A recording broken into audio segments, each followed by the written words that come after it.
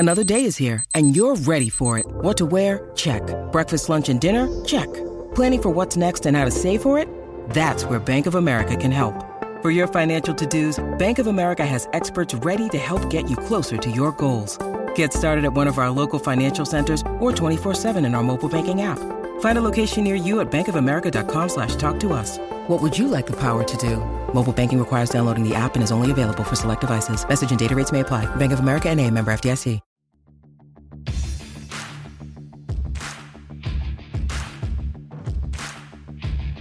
Hey, I'm Ryan Mallory, and this is my Swing Trading the Stock Market podcast.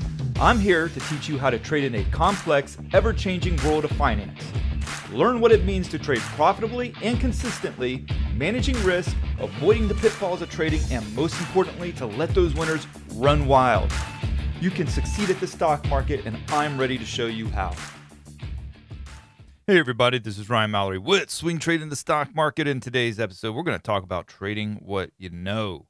For this episode, we got a guy that sent me an email giving me his whole life story, which I really do like. I like it when you guys dig into the details of your life and share that story because it gives a lot of fresh perspective on what you're dealing with. And who knows how many people that are listening to this podcast are actually dealing with the same thing. So for today's episode, the guy asks to be called Fresh Hop, which is probably one of the more unique names that we've seen in a long time, but I'm going to go with it, man. Fresh Hop emails me and says, "Hey, Ryan, you can call me Fresh Hop," which I did. "I have a brewery in Beaverton, Oregon. I blew up 3 or 4 trading accounts in college that I funded with online poker winnings. I recently read Jared Chandler's Mental Game of Trading book and Price Volume Analysis by Ann Coling. Are there any other books that I should read? I'm about to start making my first trades. What has really sparked my interest in trading is that after reading A Simple Path to Wealth and picking up some index funds, other than those, my only other stock I have is Appfolio, APPF, for those keeping track at home. I am a property manager. The brewery is the fun hobby." I wish I had a brewery as a fun hobby. That actually sounds really fun. Jeez, I need to get a brewery.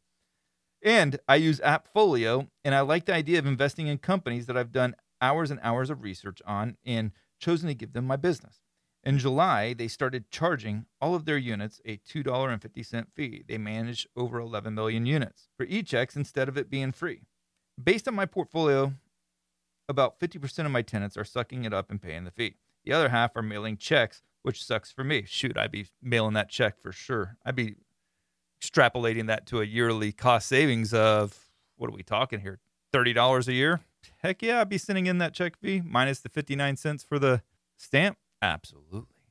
Their revenue guidance only raised their revenue about 5 or 10 million, but I think it should be about $100 million change.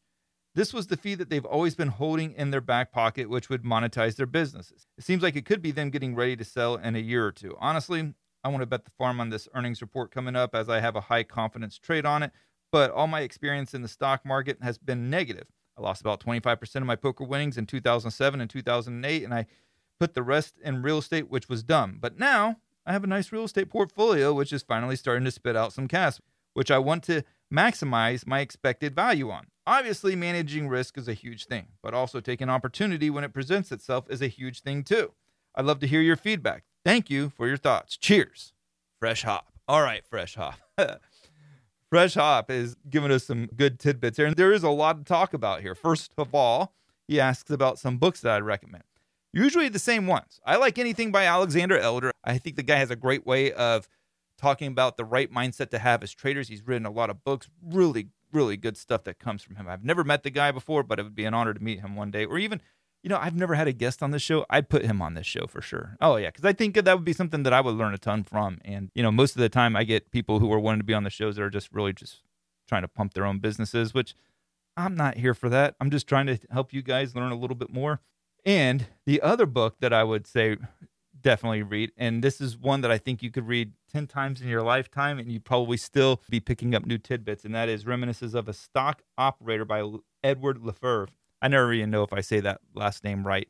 Honestly, I've never Googled it or anything, but Reminiscences of a Stock Operator. It's about Jesse Livermore, who's considered by some to be the greatest stock trader of all time. I don't know if I would say that he was necessarily the greatest stock trader of all time. I think he's blown up multiple accounts, and I think in the end, if I remember correctly, he ended up killing himself.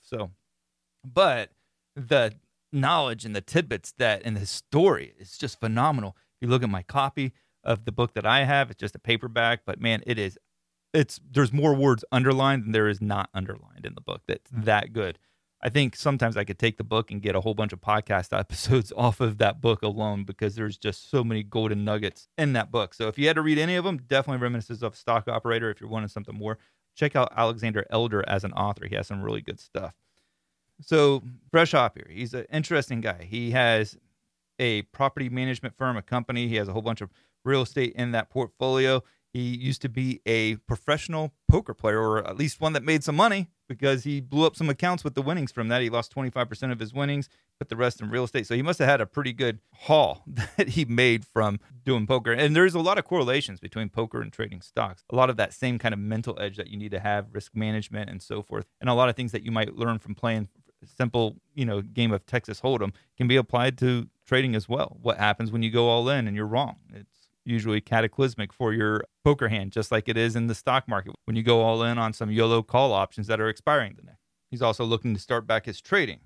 He has a brewery on the side. Really cool stuff. I'm really jealous of the brewery too.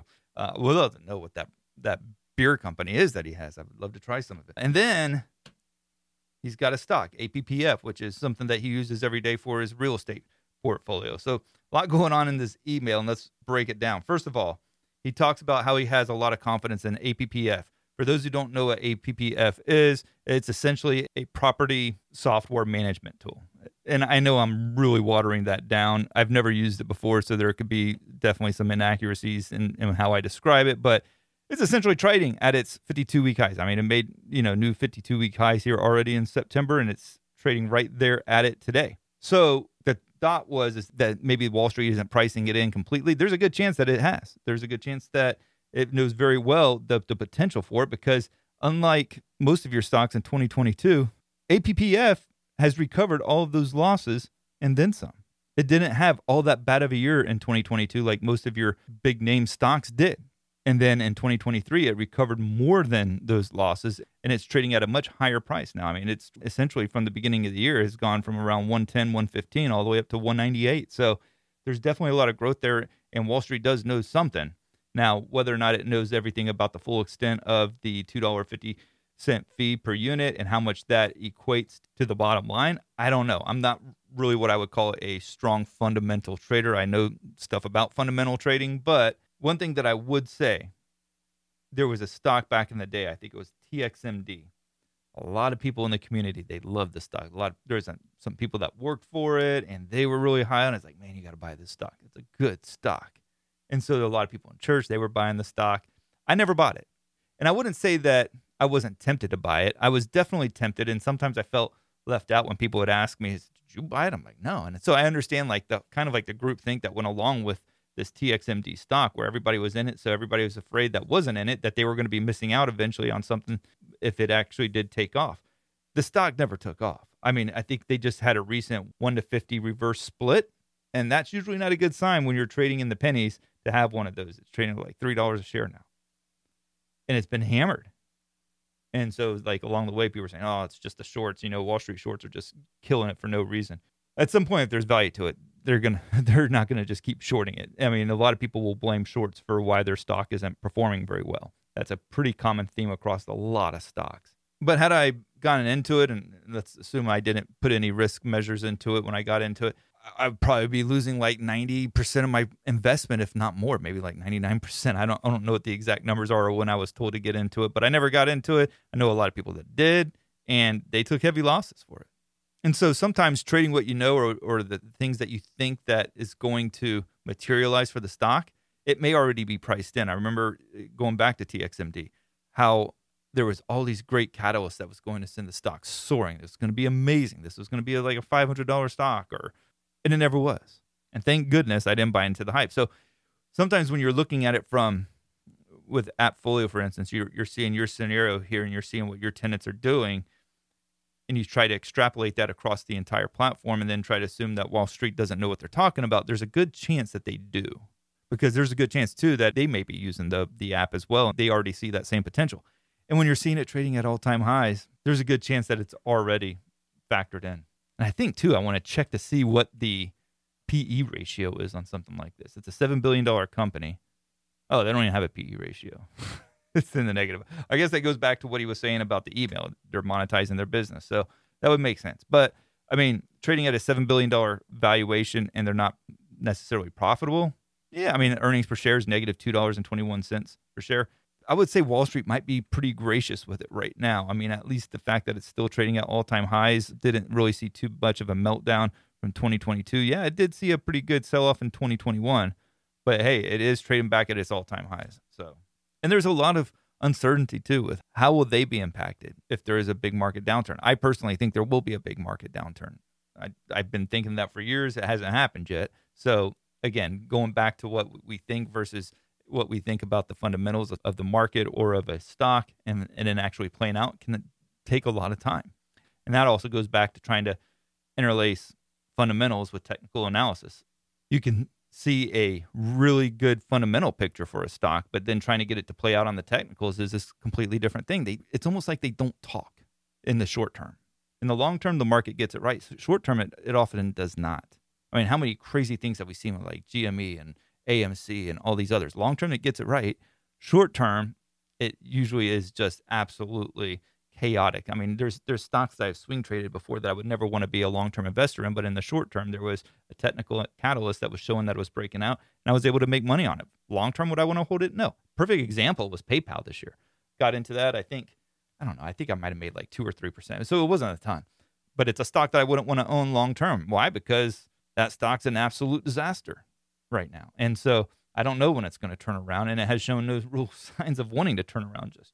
But one thing I do think you should check out is swingtradingthestockmarket.com. Yes, that is the patron website that goes along side by side with this podcast. If you enjoy this podcast, check out swingtradingthestockmarket.com. You're going to get all my stock market research each and every day. That's going to be my videos, my bullish and bearish watch lists each week, for my master watch list. That's also going to include my daily watch list of stocks that I'm looking to get either long or short on, plus big tech stock updates and market updates throughout the week. All videos, they're really good. And some also other videos each day sharing some trade ideas that come to mind that I'm seeing on the charts. So check it out, swingtradingthestockmarket.com, and you're supporting this podcast, and it's cheap.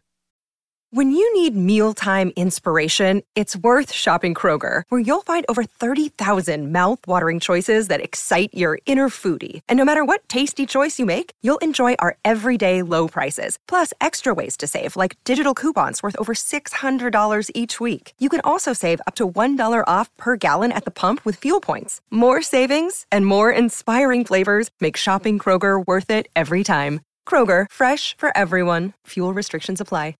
The other thing that Fresh Hop says about trading is he uses the term high confidence trade. I don't know if I like that, because it sort of implies that there's a low confidence trade out there. I want every trade that I get into to have some level of confidence. I've talked about in other podcasts that I assume that every trade is going to go against me. And maybe that means that I have low confidence trades on all of my trades. But I say that because it makes me have to focus on the risk side of the trade. If I don't do that, then I'm setting myself up for a disaster, for a TXMD. You have to know when it's time to get out of a trade. Got to use stop losses. High confidence trades tend to make it to where you don't feel like you need to use a stop loss, that you don't have to mitigate risk, because this is a high confidence trade. This is something I've done a lot of research on, and I know what I'm talking about here. And then all of a sudden, what you know and what you think and what you believe should happen doesn't materialize into share price. And so it becomes a very frustrating ordeal. And as a result, you take a huge loss. So if you're going along with the concept of high confidence trades, it kind of assumes that you're taking on trades that you probably shouldn't be taking on. And those would be low confidence trades. So having high confidence and low confidence on your trades isn't necessarily the best thing in the world. Again, I talk about having low confidence on my trades, but I only say that because I know that I have to manage the risk. Do I take on good trade setups? Yes, to the best of my ability. I believe that each trade that I'm getting into are solid trade setups, but I also believe that they could go completely against me. And that's why I have to use a stop loss. Essentially, what I'm trying to say here, because I think I might be getting a little bit on the confusing side of things, is to make sure that you're really putting your trade setups through the grinder, making sure that they're all good. Like, you want good quality reward risk trade setups. Now, should assume that they're always going to lose on you, that they're not going to go in your favor. Thus, the reason for using a stop loss. If you assume that they're always going to work out for you, you don't use stop losses. You don't use risk management. But when you assume it's going to go bad, you do use risk management. So let's not have low confidence, high confidence trade setups. Let's have equal trade setups. Let's go through trade setups that have strong reward risk ratios to them, good technicals. If you're trading off of the fundamentals, it should be the same thing. We don't want to take stabs at things that just look like crap. And we want to make sure that what we're going after has some really good opportunity to it. So if you enjoyed this podcast episode, I would encourage you to like and subscribe. Make sure that you've left me a 5-star review on whatever platform that you're listening to, whether it's Spotify or Apple, Amazon or Google. I appreciate those things. I appreciate your feedback. Send me your questions. Send me your stories. I want to hear them, folks. Brian@SharePlanner.com. I do read them all. I try to make every one an episode. So do that for me. Check out SwingTradingTheStockMarket.com. Thank you, and God bless. Thanks for listening to my podcast, Swing Trading the Stock Market. I'd like to encourage you to join me in the SharePlanner Trading Block, where I navigate the stock market each day with traders from around the world. With your membership, you will get a 7-day trial and access to my trading room, including alerts via text, email, and WhatsApp. So go ahead, sign up by going to shareplanner.com/trading block. That's www.shareplanner.com/trading block. And follow me on SharePlanner's Twitter, Instagram, and Facebook, where I provide unique market and trading information every day. If you have any questions, please feel free to email me at ryan@shareplanner.com. All the best to you, and I look forward to trading with you soon.